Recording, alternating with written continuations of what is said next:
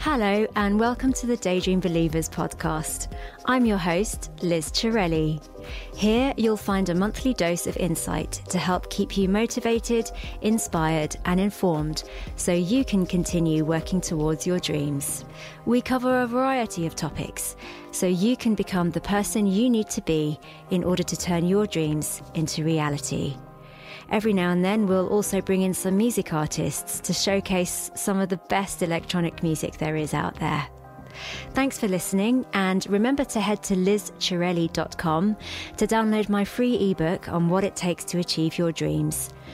It contains a free morning motivation that you can download and listen to every morning to guarantee you start each day strong and stay on the path to success. Now, on to the show. Hello, Liz here, and welcome to another episode of the Daydream Believers podcast. For this month's episode, I'm super excited to welcome as our guest Keith Profita. Keith has been a music lover since day one and has held many positions throughout the music industry. The music business is as much of a passion as the music itself for Keith.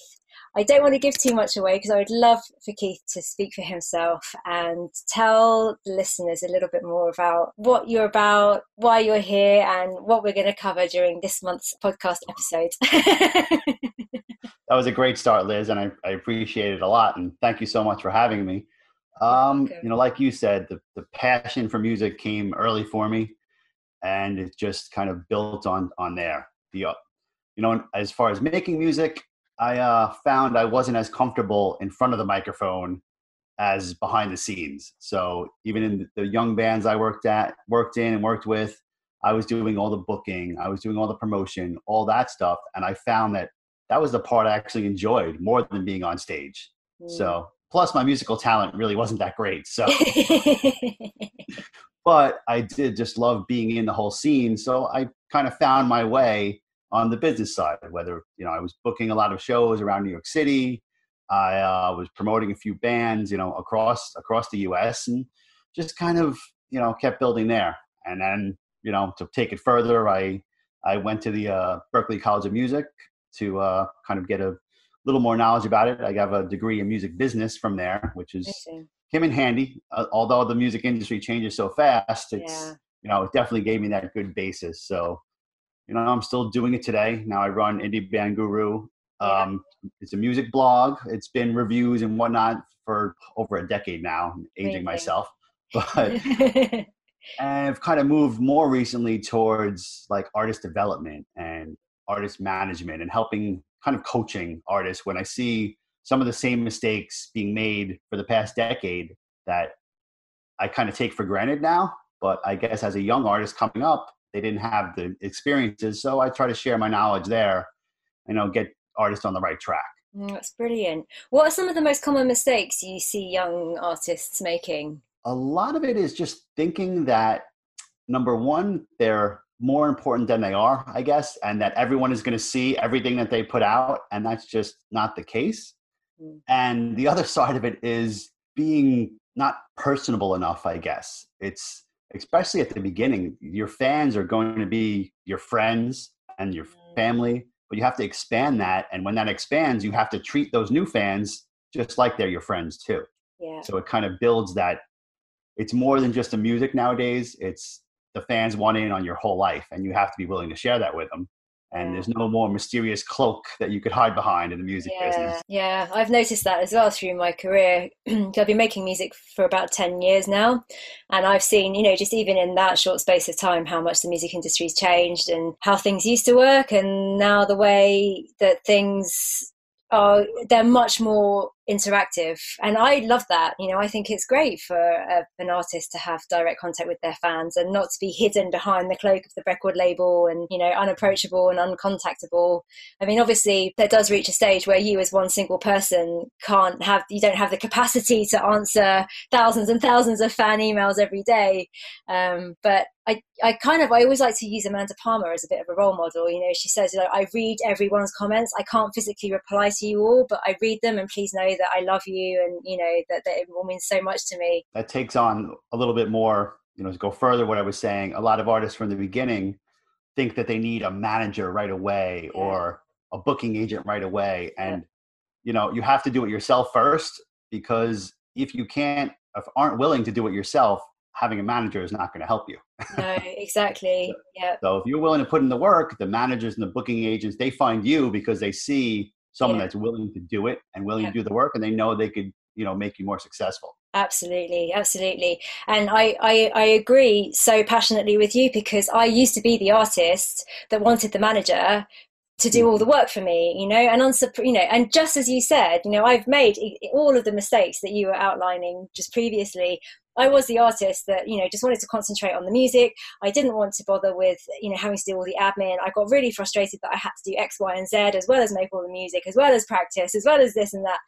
And I was like, I need a manager, I need a manager, I need a manager. And I didn't need a manager. What I needed was an intern, you know, or an assistant, just to help with the admin.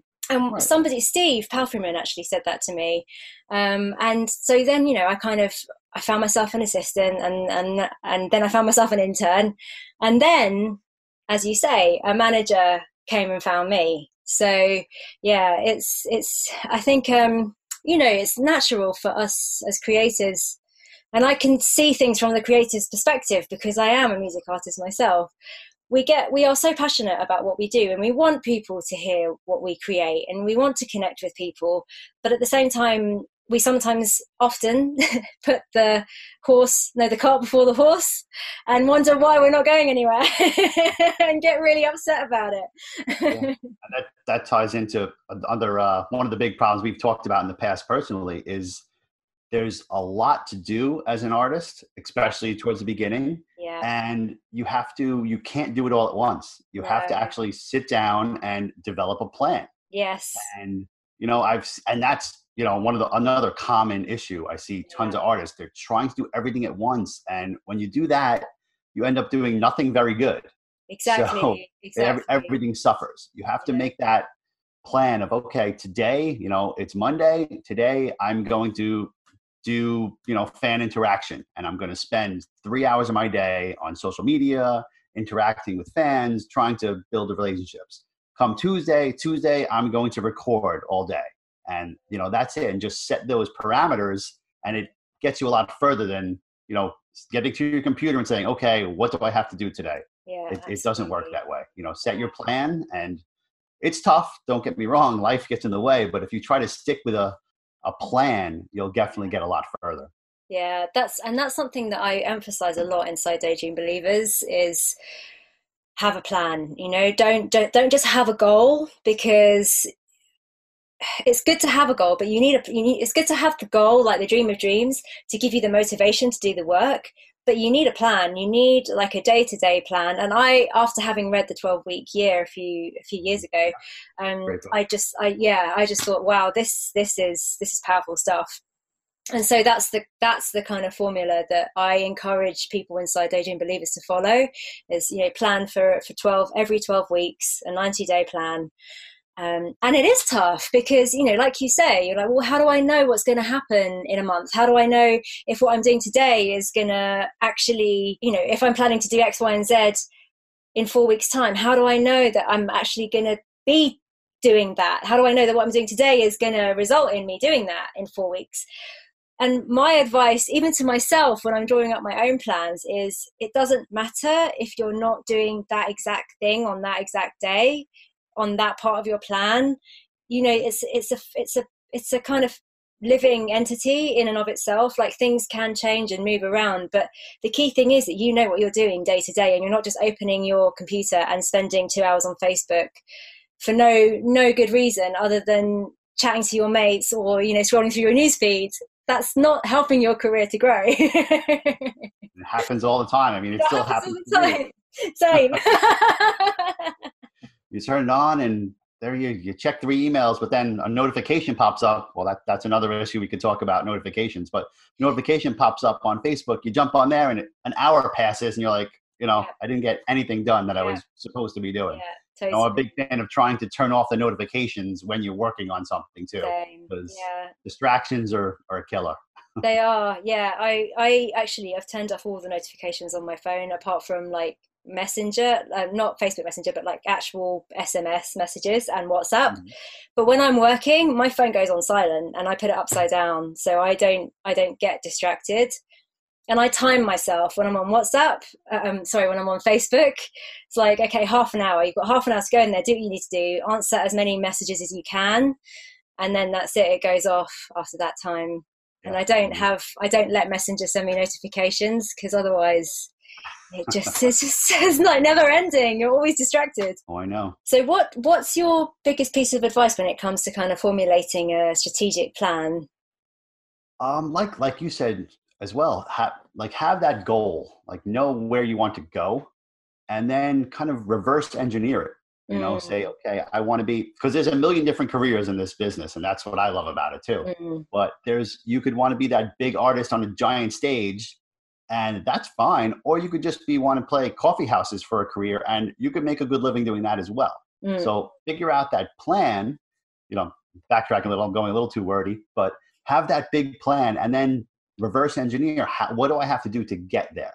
To play on that big stage, you're going to have to play on smaller stages first. So kind of realize that, work your way toward the smaller stages, make the connections, make the network, and then you could reach the bigger stages down the road. But, and just piece by piece, when you back it up, it all comes down to, creating relationships and building trust in fans and industry people. That's what's going to be the basis of getting to where you want to be. And that actually came up as a big topic for discussion during this episode, was building relationships and networking. And I know that a few of the dreamers have said to me on separate occasions, like, how do I do the networking thing? How do I build relationships? And I'll go on to one question that was submitted by Ron. He said, I always find it difficult to build a relationship with people like yourself. What can I do to keep in contact with and learn to be useful to people like you? Well, that's what a lot of it too. And I still, take for granted sometimes of that. It's going to sound conceited, but I guess I've kind of become a little well known in the industry as far as coach wise. So, but at the same time, we're just, all of us in this business are just normal, regular people. From even the biggest artists, we're regular people that just want to have normal conversations, and have each other be useful to each other. I mean, you got to treat everyone as if they're your friend, not just you're trying to use them for something, you know? Yeah. As far as, any kind of people, you don't want to look to them within the first 2 minutes of a conversation, what can you do for me? Like, how can I, you want to be the useful one, especially if, you feel you're a little lower on the totem pole at this point. You want to find your use for them. And at the same time too, like I said, as a friend, find something that is not related to music that you have a common interest in. There's things I do a lot of stuff. I play a lot of sports. I've coached some soccer at one point, well, football out there, but, and it's like someone comes to me and sees a video I put of coaching my kid's soccer team and wants to talk about that. I'll talk about that for an hour, as opposed to when they come to me of like, how can I get to the next level of my career? I'll give them 5 minutes of my time. And then it's like, we're going in circles here, but make that connection of real life. They're real people. Connect with them in a real way, like you would any friend at a cocktail party. Yeah. I know that a lot of kind of us creative types, have huge barriers when it comes to talking to strangers, let's just say. I used to be I am quite an introverted person, and I realized in my last trip to the States, I went to NAMM, and I realized that I was terrified of networking. I went on the first day and I didn't hand out any business cards. I didn't really talk to anybody. I was just like, oh yeah, this is cool gear, and just playing on the synths and stuff. And I got back, and Gary, my mentor, was just like, so how many business cards did you hand out today? And I was just like, yeah, none. And he was just like, we have to address a glass ceiling here. And I realized, I was like, yeah, I have a phobia of networking, which is weird, because I actually genuinely really enjoy talking to people. But it's almost like I had this guilty conscience thing running in the back of my mind of like, well, yes, I do want to connect with you and I do want to chat with you and get to know you, but I do have this kind of ulterior motive. And that was just preventing me from talking to people. So, and I know I'm not alone in that. So how It's a lot of it. I mean, that's another part of the business. A lot of these conversations and connections I've made, which this probably won't sound right, but has been by the bar, where I'll sit there and order a drink, and there'll be a random, one, two people standing next to me at the bar, and it's so easy to start a conversation with someone at a bar for some reason, to me. Mm-hmm. And you have to take that to the outside as well, as just turning in like, oh, what kind of get involved in conversations instead of just, hey, what do you do? And just start a random conversation. Oh, what are you drinking? Like at a bar, it's, oh, what drink is that? What are you drinking there? Yeah. At the NAMM convention, it's like, oh, have you played that synth before? Like, you talk to them about what they do. People love talking about themselves. So if you start a conversation aimed at them talking about themselves, it makes it a lot easier.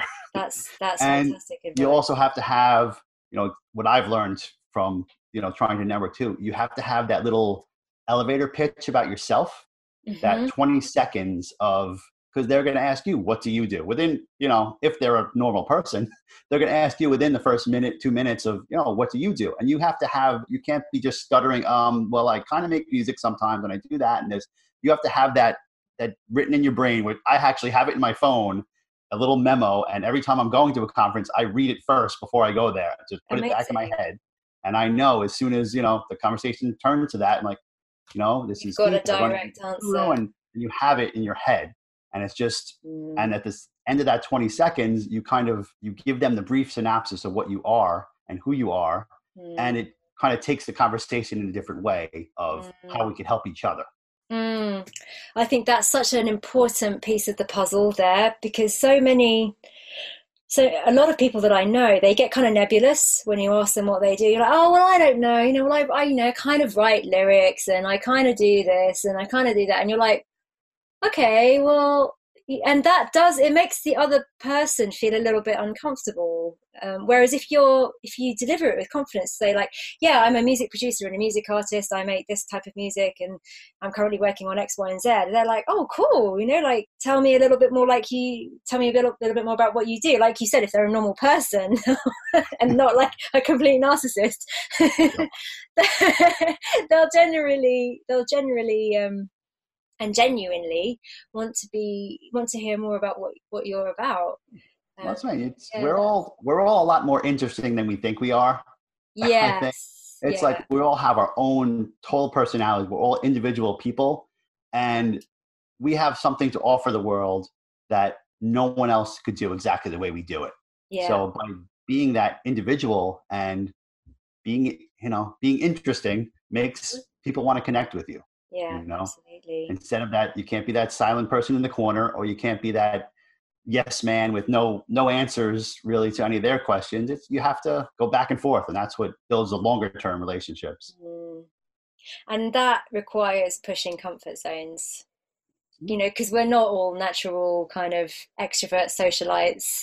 There are a lot of us that are very, I wouldn't say insecure, but just introverted, that we do prefer to just sit on the sidelines and listen to other people chat.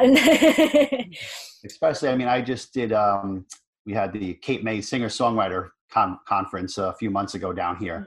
And especially like singer-songwriters or people not in a full band, they're very introverted. They're very close to the vest with their music, but you have to get out there and kind of break that mold of, other people want to hear your music. You have to just put it in your head that you are an important person, whether you're not just trying to grab onto someone else and ride coattails. You are important, and people want to hear what you want to say. So just break that barrier and say what you need to say to people. And you'll find that the other person you're talking to is the same kind of person you are, where they're introverted, but you're helping them start a conversation too. That's another one I love. Exactly. You see another person kind of standing there by themselves at, a conference or whatnot. You go up and start a conversation with them. You just help them break out of their little shell, just like you were trying to break out of your shell. Yeah. So now you have that like team. I've done this, early days.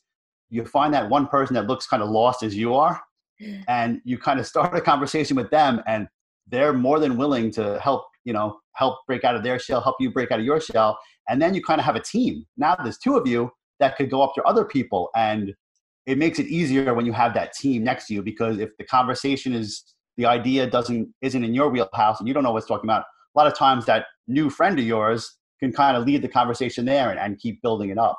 And, I've turned little, meeting one person into, late nights of hanging down in a conference room, with 20 people that I did not know any of them. And now we're all just hanging out, sharing ideas, and, it might be 3 a.m. by that time, but, we might be a little inebriated, but we're all having a good time and knowing each other at that point. Yeah. And grabbing business cards, Liz. Don't forget to grab those business cards. Yes, grab and give. Exactly. Yeah. And, that takes two. I mean, I've done a lot of conferences in the last few years in particular, and a lot of it is I meet a ton of people and I give out my business card to a ton of people. And then the weekends, the weekend ends, I should say, you get back to your work Monday, Tuesday, Wednesday. And if I gave out, let's say 100 cards, I'll hear back from 10, 15 people. You have to do that following up as well. Yes. Because they're not going to remember you from that one conversation.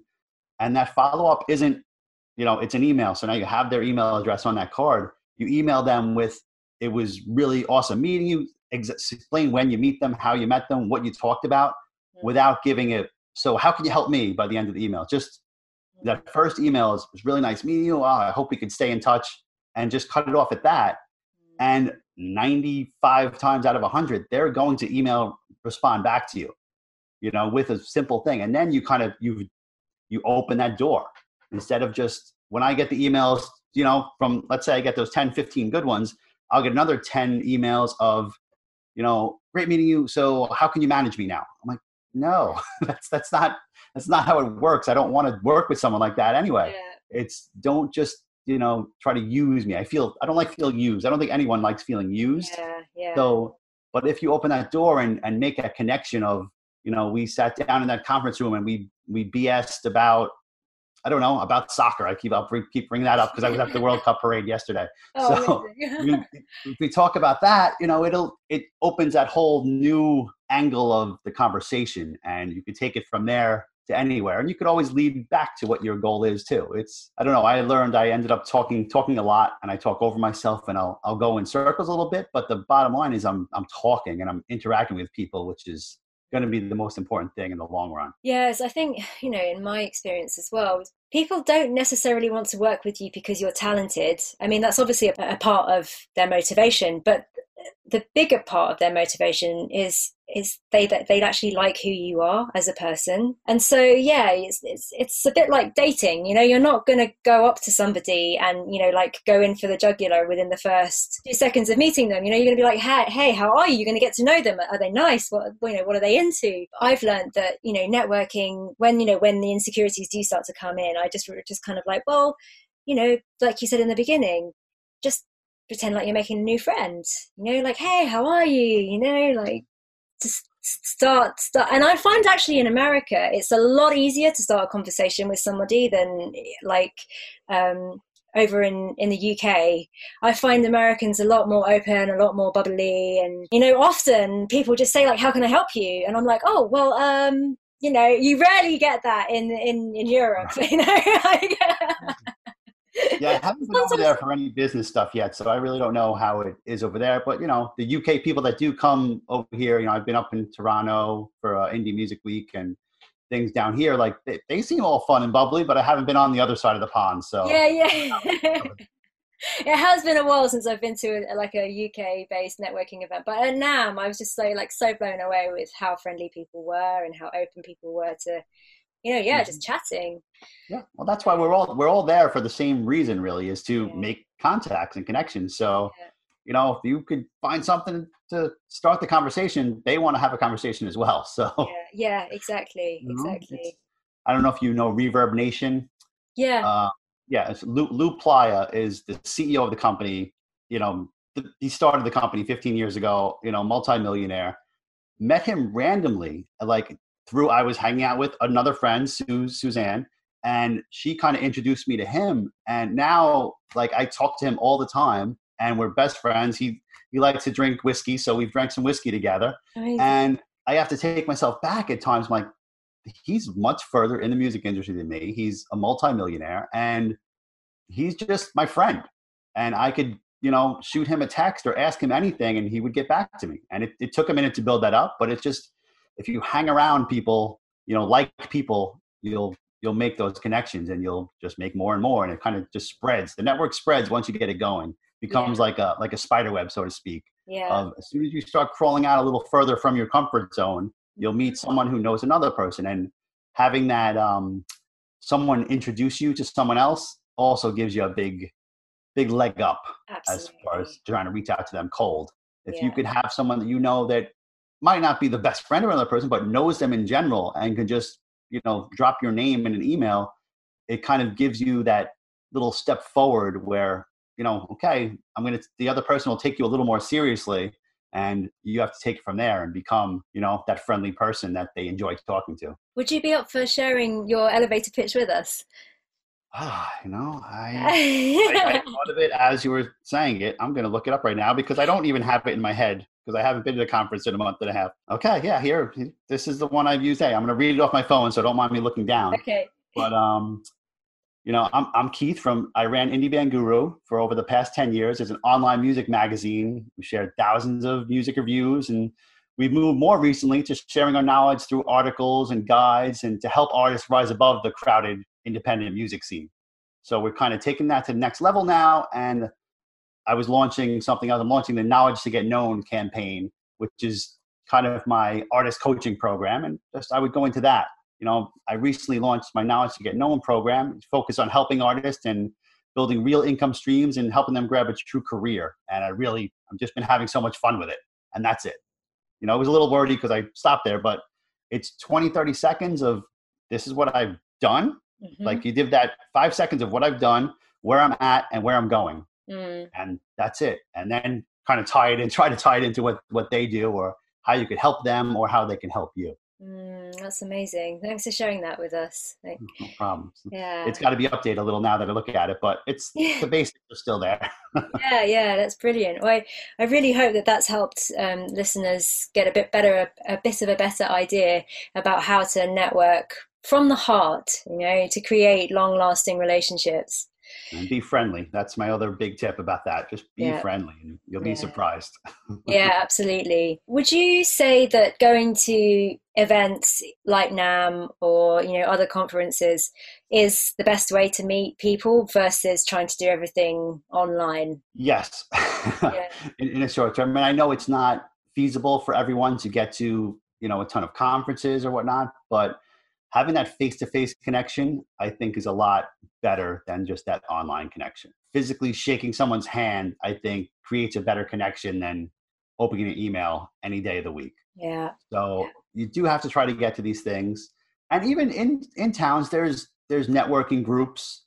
There's, I'm trying to think of the name of one. But there's one out of Nashville. I know that it started in Nashville. I think Balanced Breakfast, it was called. Oh, yeah. So a bunch of people started getting together. And now it's expanded to, cities all over the globe. We're going to go out, we're going to have brunch, and we're going to meet new people. And we're all in that same network. And it's, find things like that.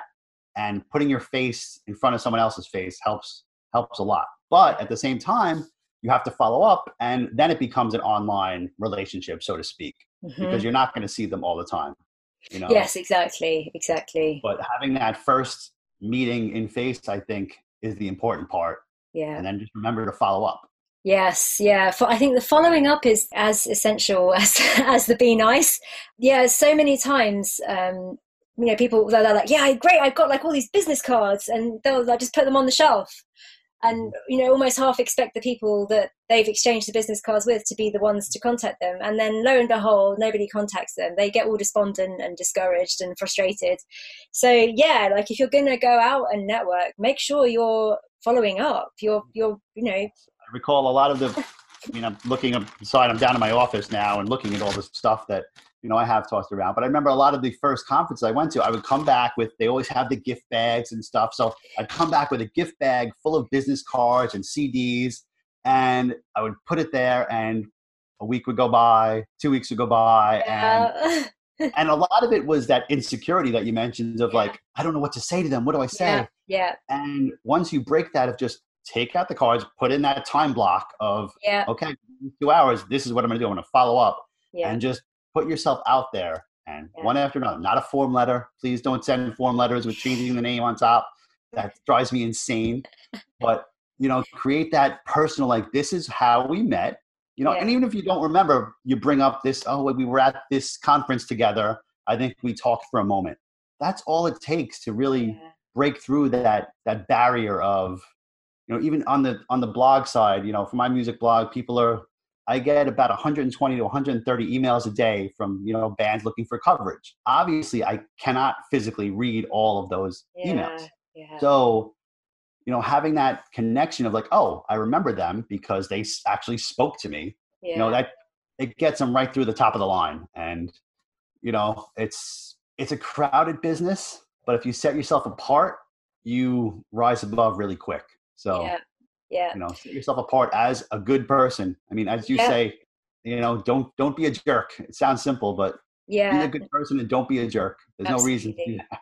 Yeah, absolutely. And I remember once saying to somebody, if you want to become an A-lister and rise to the top in your game, you have to have an A-lister mentality. And I don't mean walk around thinking like you're a celebrity and that everyone has to fall at your feet. I mean, you have to be a meticulous, upstanding, very conscious human being, who pays attention to detail. And by that, I don't just mean double checking your punctuation in your emails. I also mean, the detail of how you interact with people. What's your body language like? What's your use of language like? How are you making the other person that you're interacting with feel? And all of those sorts of things. And a lot of that it's not easy. No, it's not. It's really challenging. It's a learned skill, and the only way to get better at a learned skill is to practice. Exactly. You got to keep doing it. As uncomfortable as it may be in the beginning, if you keep doing it, it becomes much easier. Yes. And that's what we're always trying to do. Just like learning to play an instrument. You didn't pick up a guitar and just, we're a rock star. I still have a guitar sitting back behind me that I still don't know how to play well. But, I'll put in the time. If I put in the time on it, like I put in the time on the music business side, I know I'd be an expert musician. So put in the time, put in the work. Yeah. And I think it's also a case of having the discipline, because musicians have the discipline to sit down and become masters at their craft, whether it's, writing songs, playing the guitar, playing the piano, singing, for me, producing music. I've put in thousands, probably tens of thousands of hours in to become at a level I'm at now. And I've still got tens of thousands of hours more to go, but I'm committed to putting that work in. I'm disciplined, like I will sit down and do my work. And I often encounter creatives are not so disciplined in the other side of things, in the networking and, the business side of things. So it's about cultivating that discipline to pay as much attention to and give as much of your energy and love to the business, even though it may not float your boat as much as playing your guitar. It is just as important as playing your guitar or writing those songs. Yeah, I've been fighting that. I feel like that's a stereotype that's just been put on the music industry for a million years, that either you're a super introvert that only wants to write songs and do nothing else. And so people assume that's what I can do. I could just write songs and do nothing else. Yeah. But they put themselves into that box, which is really limiting.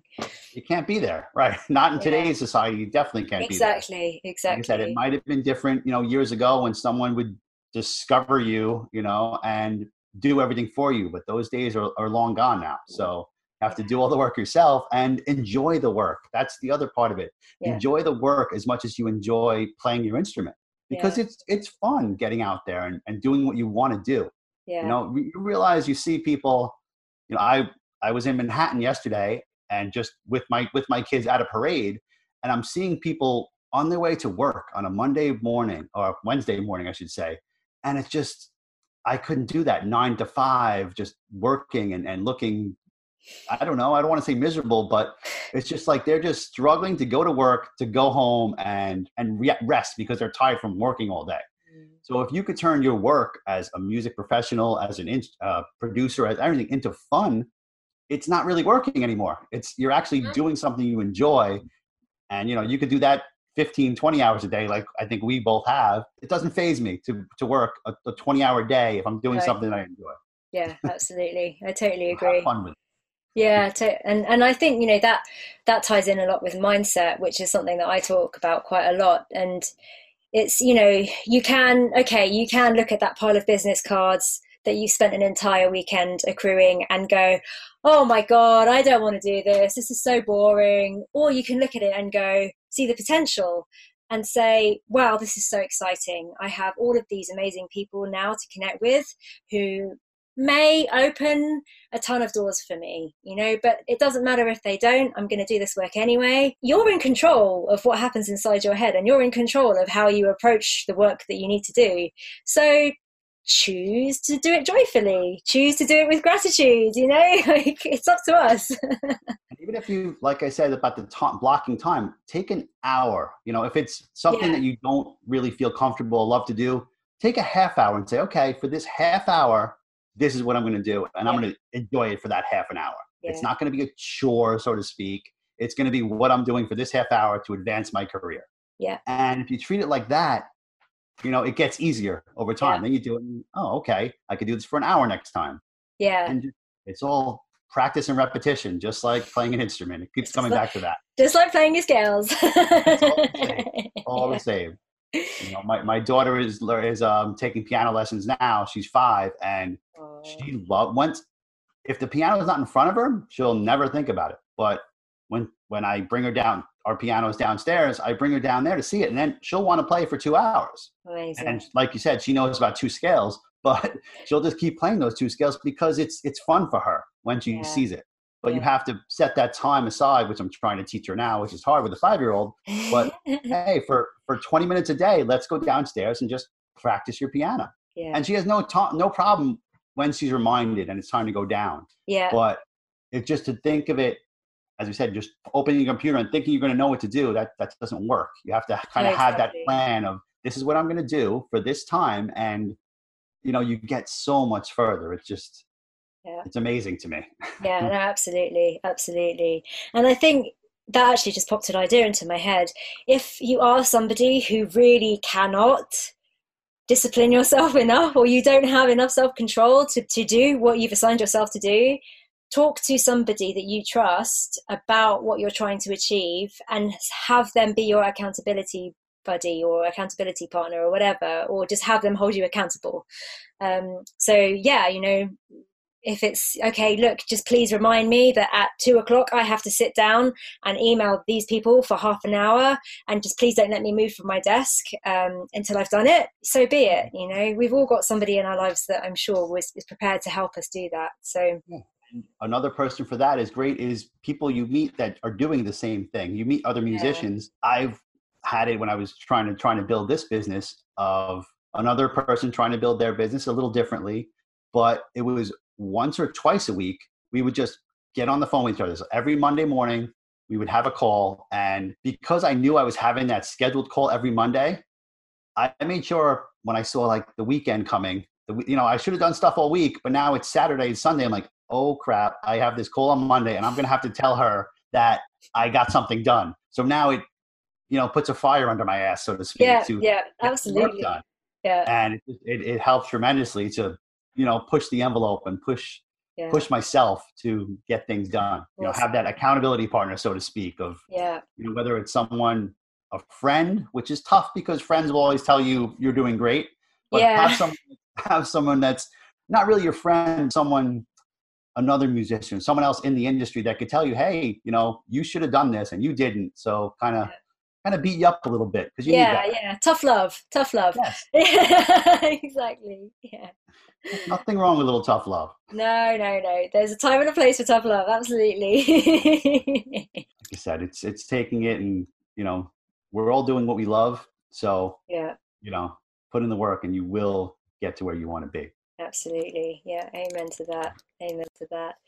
Well, that was an awesome answer to Ron's question. Ron, I hope you are able to apply the gold that was offered during that. It was a lot, Ron. We're sorry, but it was a lot for everybody, not just you. Yeah, exactly. What other questions do we have? Yeah, well, Patrick kind of asked a similar thing, saying, I tried hard at networking at IT, but failed to make long-term working relationships. Any tips on harvesting meaningful networking relationships? And I think, we definitely covered how to do that in answering Ron's question. It's just like you said, find those random connections that you could talk about, as aside from the IT work. So talk about something different than the work, and you'll create that friend where the friend is better off. And, add your value to them. Before you ask them for something, be willing to say, what can I do for you? That opens up relationships quickly. Yeah, it really does. And everything else we just answered with Ron's question. Tie that all together. Yeah. It'll be fine. Yeah. So Patrick, I hope that helps as well. I hope that helps your question. We've kind of also touched on Matthew's question, which is, what is Keith's approach for planning for a goal? And he says, we focused a lot on the 12-week approach in the group, providing small milestones to keep motivated for larger goals. How would you keep your eyes on the prize to guarantee success? Well, that's, like I said, I mentioned, actually have those goals that we talked about and write down your goals. There's something, we've all read it in all the good books of changes the goal when you actually write it down on paper. Yeah. When it's in your head, it just floats around and does nothing. When it's on paper, it just becomes something else. Yeah. And I write goals down on my desk, and they just sit there, on a piece of paper, and they don't move from my desk. And every time I sit at my desk, I see those goals, and it kind of directs that, okay, I can't put an hour into Facebook right now. I have to go toward that goal. Just because it's written there and it pops into my head again. So have those goals. And I actually took some notes on that one too. Just make sure every day you're doing something to move the needle forward a little bit. Whether it be answering emails or what. Take, even on the days when we feel like we have no time, if we're in a car, we could be anywhere, take out your phone and go on social media and answer some fans, start some conversation. Just do something every day to kind of keep that career going forward. And it builds on itself. Even if you can only put in that 5-10 minutes on a specific day, be willing to do that, and you'll see that it becomes a habit of every day you're doing something to move your career further and toward that goal, I should say. If you're doing something every day to move toward that goal, you're going to reach that big goal. Look for those small goals as well. That's another aspect that, we've all read the same books. But they do, hit a lot of the real points of like, have that big goal. It's all the way up here. And then have your little staggered goals to get there. That's like I said about reverse engineering. To play on that big stage, you have to play on the smaller stage. And to play on that smaller stage, you have to, work your way into promoters' minds. And it just try to reach those little goals, and you'll see that as you reach them, it becomes so much easier to get to the next goal. Yeah. But don't just say, I'm going to play on a big stage tomorrow. That's not going to happen. Yeah, no, exactly. You have to be realistic in your goals as well. Yeah. So, when you set up small goals toward your big goal, that's my best advice for reaching your goals. Yeah. I really like, sometimes what I find really useful is have like a movable vision board. So like have your big goal there in the middle, and then have like 3-year goal there as well, and kind of what I need to do in this year to get to the 3-year goal. And then like I like to move things around a bit as well, so like the even my big vision changes, often it changes form, and it's just like, well, okay, I have several big visions. What do I want to work towards first? Because I know that actually in order to get to this big vision, I need to get this big vision first. So, okay, let's bring that to center stage now. And then what do I need to be doing? Yeah, like you say, reverse engineering. And I'll be like, okay, well, big goal here written down, then that step there, then that step there, then that step there. And okay, so this is what I need to be doing over the next few months. And I just have it plastered on my studio wall. And so like whenever I'm down here, sometimes I do get the temptation to go on Facebook rather than writing music happens. So I just look at that and I'm like, no, now is my studio time. And that really you have that list of, obviously there's steps toward goals, but there's also tasks that you have to do. And I live by my phone because it's always next to me. So I'll think of something I need to do. I'll just put it in a little task list. Yeah. And when I'll sit down, I'm like, all right, I don't know what to do today. I don't have time to do one of the goals I want to do. I'll open up my task list and say, okay, I need to knock these 3 tasks out. I'll do that.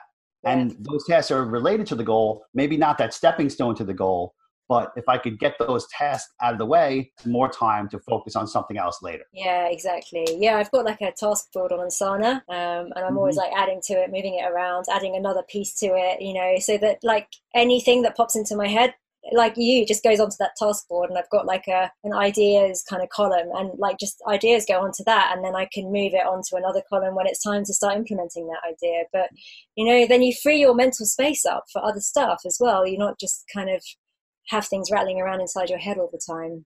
There's too much there. You have to get it out. I mean, some of the most famous songwriters ever, if you speak to them about how they write songs, is they'll wake up in the middle of the night with just a random dream idea, and they'll have a piece of paper, or now in today's like a memo phone that they just record in right then and then go back to sleep. Yeah. And they'll come to that tomorrow and it's there so they could pursue it. When we just think it in our head, there's so much other stuff going on in there, you know, especially in this head. So you know, you got to get things down on paper, and it makes it, get them out of your head a little bit. Gives them makes them real, so to speak. Yeah, totally. You all have dreams, but if you don't actually put a goal in, you know, put a plan in place to reach those dreams, they're just dreams. They're just dreams, exactly. I say pretty much exactly the same thing inside Daydream Believers on a weekly basis. Like I said, we all think the same when we want to move forward. It's the people that don't think like this are still sitting there staring at Facebook. So yeah, exactly. Wondering why. Hopefully they cover our interview on Facebook, so that's good. Yeah. Matt also has another couple of questions, and he says, which is something we haven't touched on yet, is if funds are low for employing a PR firm, what steps can we take to help engage with new fans? Are we limiting our success with the go it alone approach? And when is the right time to engage with a professional PR team? Right. That's, excellent question. Yeah. And like we kind of did mention before, you have to be willing to do it yourself first. Yeah. That PR work yourself. And when it's small, there's no reason to bring in a PR. If I don't know, if you can go out and pack a room of only 100 people, you're not ready for a PR firm, so to speak, yet. Mm-hmm. You have to do that work yourself. And that means, a lot of it is social media nowadays, and just making contacts, connections, talking to people, being genuine, always responding to comments. Yeah. If you put a post and people take their own personal time to comment on your post, you owe them to respond to their comment. Yeah. Whether it be thank you so much, and that's even that. Yeah. And even the people that just click like, that's not enough anymore. You have to respond back to them to build that fan. There's all, we all follow a ton of people and just scroll, but I'll scroll through 20 people, then I'll see one that I actually had a conversation with, even on social media, and it stopped me for a second to say, oh, I've talked to this person once or twice. This has become I'm still trying to do this word. Someone's going to help me one day. I want to combine a word of friend and fan, because that's what it has to be. It's friends. I don't know. I'm working on it. But that's what, especially at the beginning, that's what you have to be. These people have to be your fans as well as your friends. Yeah. And you have to let them into your real life, because it's more than just the music, and they become your friend. And when it gets to the point, as far as getting PR, when you reach the point where physically you don't have the time to comment, to respond to everyone, that's when you have to look into a PR firm. You have to do all the work yourself until you can't do all the work yourself anymore. Yeah. I mean, even on my website side, I was doing all the email responses myself when it came in. And once we started reaching, 70, 80, 100 emails a day, I had to bring in, an editor and an intern to kind of help me handle that, because it just wasn't physically possible. But there's no excuse for doing it yourself first. It ties back into the management and whatnot. You have to be willing to do the work, or it's useless. If you're not willing to do this connections and fan interaction, having the best PR firm in the world isn't really going to help you, because they'll get you out there. But now when these people see your music and try to talk to you and you not responding back to them, they forget about you in a heartbeat. Yeah. So be willing to do the work, and then everything comes together. Yeah. Do it first, and then you'll see how PR will even come to you sometimes, just like a booking agent or a manager. They'll come to you saying, oh, we see you got something going on. I think we can help. Yeah, exactly. And what's your advice for artists doing their own PR work, because it is a saturated market, and very few kind of, I guess, publications have the capacity, like you say, you receive hundreds of emails every day just for Indie Band Guru alone. How does an artist break through if they haven't met you face to face? It's just create that connection and relationship. And even, we'll go back to individual pitching a blog or, a playlist, or come to that person. I mentioned before, do not do the template form email that you just send to everyone. Please stop doing that. Yeah. Those, I delete those right away. As soon as I see something, or, if to whom it may concern at the top line. Oh, no. Right away. Yeah. Take the time to find out who you're reaching out to. Yeah. And in that first email, let's say it's a music blog, let them know you actually looked at their blog. Yeah.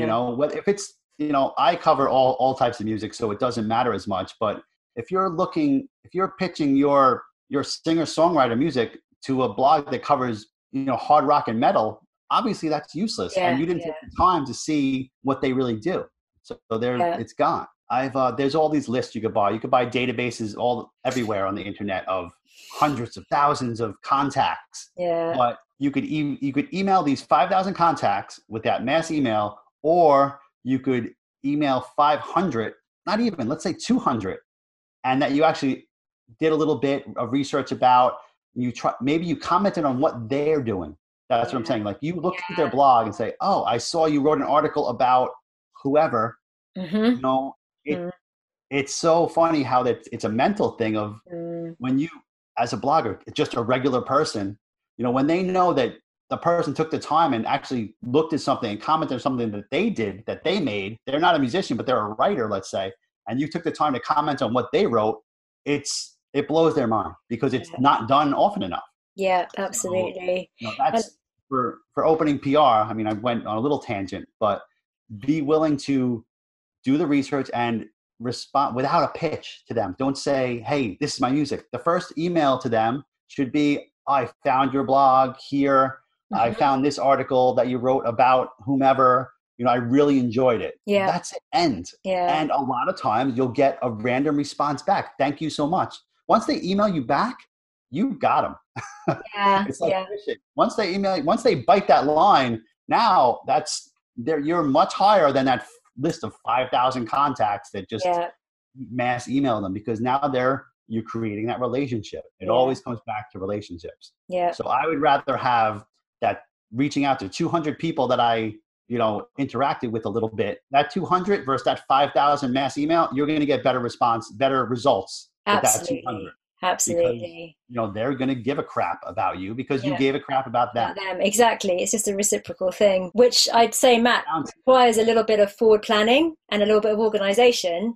So don't wait until you're ready to launch the PR campaign, go spend some time networking with blogs that you want to get featured on, connecting with them, commenting on their posts, absorbing their content and getting on their radar as someone who is a fan.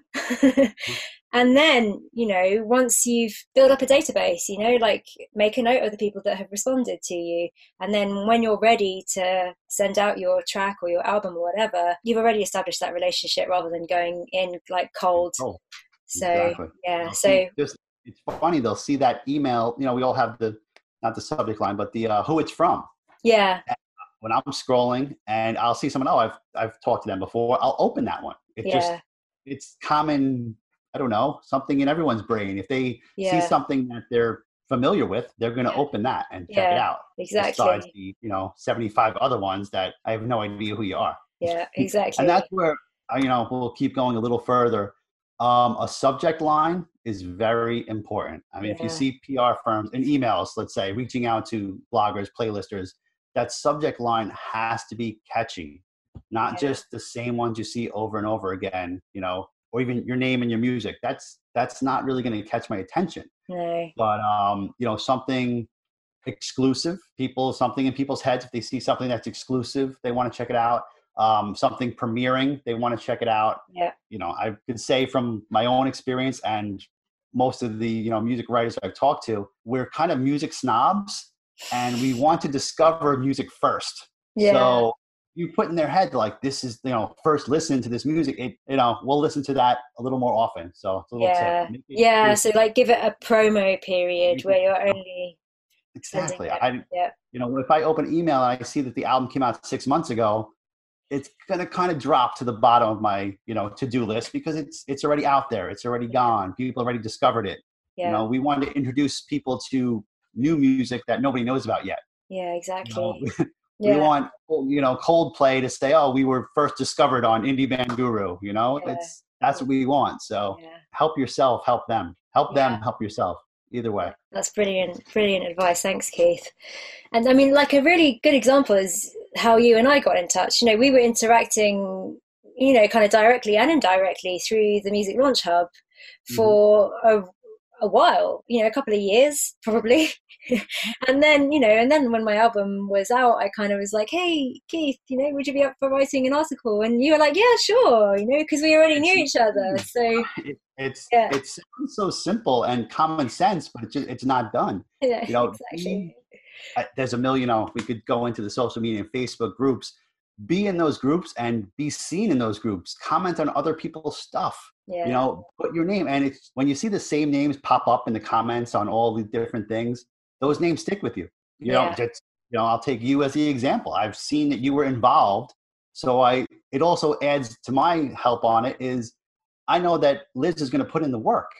Yeah. Is like, if I write a great article that takes me, a bunch of time and listening time, and I write the article and then I see that the artist didn't share it at all, didn't do anything about it. It's, that didn't help me at all either. Yeah. I want someone that's going to push the article that I wrote. We all want our work to get out there, whether it be music, writing, production. We want our music to get out there. So we want to help people that help each other. Brilliant. And like I said, be that name that's being seen, that it's just funny. I mean, I think I'm a little older, so I'm more into Facebook than like Snapchat or any of those. I don't use Snapchat, but on Facebook, the names are there. Before every comment, you'll see the name. And when the name there's the science to it of whether it's music or name or anything, a person has to see or hear something, they say 7 or 8 times before it actually enters their brain. Wow. So when seeing that name there 7 or 8 times, it's like, okay, I don't know exactly why I know this name or why I know this song, but I know it and it must be good because you've heard it 7 or 8 times. You've seen it 7 or 8 times. And that's when it kind of finally sinks in. Yeah. That's why the popular music, how it was, is they push certain songs and the radio station will play the same song every hour. Mm-hmm. That might be payola. We don't know what goes behind the scenes there, but that's why they play the same songs because they want those songs to get in your head. And once they're in your head, that's it. Now you want to hear it. Yeah. Be repetitive and just simple things of, like I said, a simple comment, even liking things, just being that good person instead of just using people for other stuff, will get you a lot further and create those connections that will help your career blast off. Brilliant advice. I hope that helps, Matt. And he actually asks another question regarding writing music for sync specifically. Do you need an audience other than licensing firms and music supervisors if you are writing for sync? Sync is something I'm not that well versed in. Okay. I know it's there, and I know it's something that is another great income stream, but you got to take it as far as what you want to do. If your goal is to write for sync, you have to be writing songs every day, every week. You need new songs. If you're writing for fans and to build a fan relationship, you have to write those songs and then get out there and play them for those people. Yeah. With sync and the commercial songs you hear on commercials, those people have libraries of hundreds of songs. Yeah. And one song got selected. It wasn't like they put out an album of 10 songs and 2 of those songs got selected. That's not usually how it works. No. So you have to there's a different mentality in writing for sync and licensing. And you can do both. There's nothing wrong with doing both. Yeah, you can. Writing as much as you can and creating albums and getting out there. And, at the same time, you could be playing to an audience of, 50 people in your local pub. And one of those people might have a connection, to a licensing firm. Yeah, and exactly. it's just, so it can go both ways. But the most important thing, I think, is just write as much music as you can and at the same time get out there and try to perform that music for people. Our last question is from Zavizo, and he asks, I've just started promoting my own nightclub event. I would like to know if you have any advice when it comes to the business side of things. Simply put, how would I run it like a business? And he says, I know this could be very broad, so a few pointers would be really helpful. It comes back. I ran a full-time booking company 12 years ago now.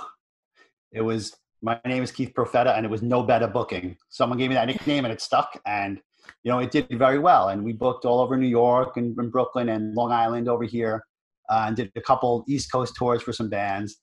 And I lost where I was going, but booking itself it's a job, and you have to take it very seriously. And the 2 pointers I could say on that, and now I'm running a monthly nightclub event myself. Oh, cool.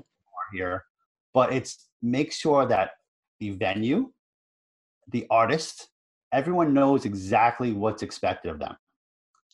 That's the biggest point, because I've had a small local venue that does not have mic stands. They have a full PA with no mic stands. So I have to make sure I tell the artist to bring their mic stands. Right. Because I've had artists show up without a mic stand, because it only happens once and then I'll never let it happen again. Yeah. But put up with our mic stand. So basically he had his girlfriend hold the microphone in front of his mouth as he was playing guitar the whole song.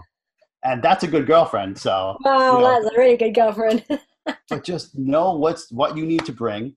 For now I have it is a template. It's a template form of what the venue has that is going to be there, what your time slot is going to be, what your pay is going to be. Everything has to be very on paper and out there. Yeah. Because it's just, people misunderstand things very easily. Yeah. But if it's on paper and you could send them the same thing that the venue has, the same thing that the audience has, the same kind of space, everyone needs to know every aspect of the show. And for it to be a written, not verbal agreements as well, even if it's just an email. People take things, even if you try to do it through like text conversation. I don't recommend that. No. Emails are okay, but like text, no, it's too informal. I like to send an email and have that attachment to it. Yeah. Of like, this is the rules of the road. Yeah. You need to be here by 8:30 p.m. Yeah. You need to keep playing until midnight. Like, just simple things, because then it comes back to me on the other end of the venue will call me the next day and say, hey, I thought he was going to play till midnight. He left at 11 o'clock. And now the venue is upset with me as the booker. And now I have to be upset with the artist. If everything's out there in front, you run into a lot less of these problems. Absolutely. As far as with money as well, have everyone know, have the venue know what they're required to pay you, and have the artist know what they're expected to get. Yeah. There could always be tip cups and that stuff is on the side, but, make everyone be aware of what there is. Yeah. And as far as taking it as a business, you have to be friendly, but kind of stern as well. Yeah. You can't be wishy-washy, so to speak. Yeah. There's a rule. That's your rule, and that's it. You can't really, most rules can't just be pushed aside and broken for individuals, because then it just leads to more individuals wanting to change what you're running to suit them. And, if you're running the event, it's your event, take full control, have your set rules, and that's it. And it's, you got to kind of be a jerk sometimes when it comes to this, but being not wishy-washy is, be decisive. Absolutely. And stick with your decisions. That's it. Yeah. And what would your advice be for somebody promoting a new event? Like, are there any fundamental pointers that you could recommend in terms of getting your night out there, some basic rules that somebody could follow? It's, a lot of it is social media. A lot of it for events. I run Facebook ads for events. It's just to get it in front of the right people. But not just, you got to dive a little deeper too. It's not just a Facebook ad to put it in front of more people. You want to be specific of people in this area that like this kind of music. Yeah. Be specific and narrow down what you're looking to do. Yeah. Really narrow down. Funnel, so to speak. Yeah. You'll reach a lot more people there. Yeah, a lot more people who want to hear about what you've got to offer. And also try to create that spiderweb network of, one thing I've done that's worked well is people that have been at a show, I'll see them, and, sometimes I'm at the show, sometimes I'm not. And I'll walk around. I had little business cards printed up and I would give them a business card, and it says on it, bring 2 friends to the next show and get you a free drink. Awesome. So giving people incentives. Right. So yeah, now that's a great idea. Bringing 2 more friends. So now it was 1 person. Now there's 3 people there. Mm-hmm. That's well worth a $5 drink, in my opinion. Yeah. So yeah. It's just, create incentives for people to come back. Yeah. And it also makes them feel special, like, oh, wow, like he singled me out, and that helps. That also helps. Yeah. It goes back to the networking thing, doesn't it? Exactly what it is. And you have to be willing to go talk to people. Yeah. People are out there to have a good time. Show them that you want to provide a good time. Yeah. Basically build that network, but ask people too to help you build that network by saying, hey, bring 2 friends next time and I'll do this for you. Or I'd love to meet your friends, whatever it may be. Or ask the people there, at the beginning, it's going to obviously start small, but ask them what they want out of an event. Yeah. And try to provide exactly what they want. And you'll be surprised how easy that works out. Yeah. People will be willing to help you when they feel like they're involved. People want to help artists, and people doing things. People want to help people build businesses, events, and then they could say, it comes back to what I said before. Those early people could say, "Hey, I used to be at this event when there was 20 people there. Now we built this, monthly showcase where it has 500 people there. I was there at the beginning." Yeah. People love that. Yeah. So ask people to help you. They will help you. Yeah. If you're not a jerk. Yeah, exactly. Exactly. So you got to know when to turn it on and off, I guess. Yeah. But ask people for help, put it out there on social media, even socially, not in person. Ask those people that are either even just liking your event, to ask them, hey, contact them directly. Hey, would you mind sharing it? I think it's going to be a really great event. Would you mind sharing it? And most of the time they will, because they like, wow, he took the time to reach out to me personally. You feel special, and you'll do that for them. And, it grows, exponentially, hopefully, from there. Brilliant. That's some really good advice. Ibiza, I really hope that's helpful. Keith, thank you so much. It's been absolutely amazing chatting with you and exchanging ideas with you. If any of the dreamers would like to reach out to you and maybe delve a little deeper into their questions, would you be open to hearing from them? Oh, of course. That's, one thing about, I think, all of us, we love talking about music and the business of it. So, reach out to me directly. Just reach out to indiebandguru@gmail.com and put in the subject line, Daydream Believers. And this way I won't skip over it. And you'll have that, you'll tell me where you met me. And this way I'll read your email. Amazing. I'd love to help. Thanks so much, Keith. And tell listeners where they can find Indie Band Guru and anything else that you'd like to shout about. Well, I'm always growing as well, but definitely, go to the website, please. If you like music, I think you'll like the website. It's Indie, INDIE, bandguru.com. And, follow me on Facebook. It's Indie Band Guru on all the social medias. And, start conversations with me. I really enjoy talking about music and helping artists in general. So, let's start and build and create a network where we can all help each other. Yeah, absolutely. Thanks so much again, Keith. It's been an absolute pleasure. I've enjoyed it immensely. Thank you very much for having me, Liz. You're welcome. Thanks so much for listening. It's my pleasure to bring you guests who are experts in their field to help you pursue your passions and achieve your dreams. Hope you enjoyed the show. I'd love to know what you thought of it, so please do remember to subscribe in iTunes and give us a little rate and review. If the show resonated with you, please share it with someone you think would benefit from it. If you have a question or topic you'd like answered on the podcast, head to lizchirelli.com and pop me a message. Huge thanks to everyone inside my Patreon community. It's their generosity that enables me to continue making this podcast. If you'd like to join us and connect with me on a deeper level, just head to patreon.com/Liz Chiarelli, where you can sign up quickly and easily. As a patron, you'll get access to the full range of my coaching packages and exclusive early access to all my musical output and special behind-the-scenes exclusives too.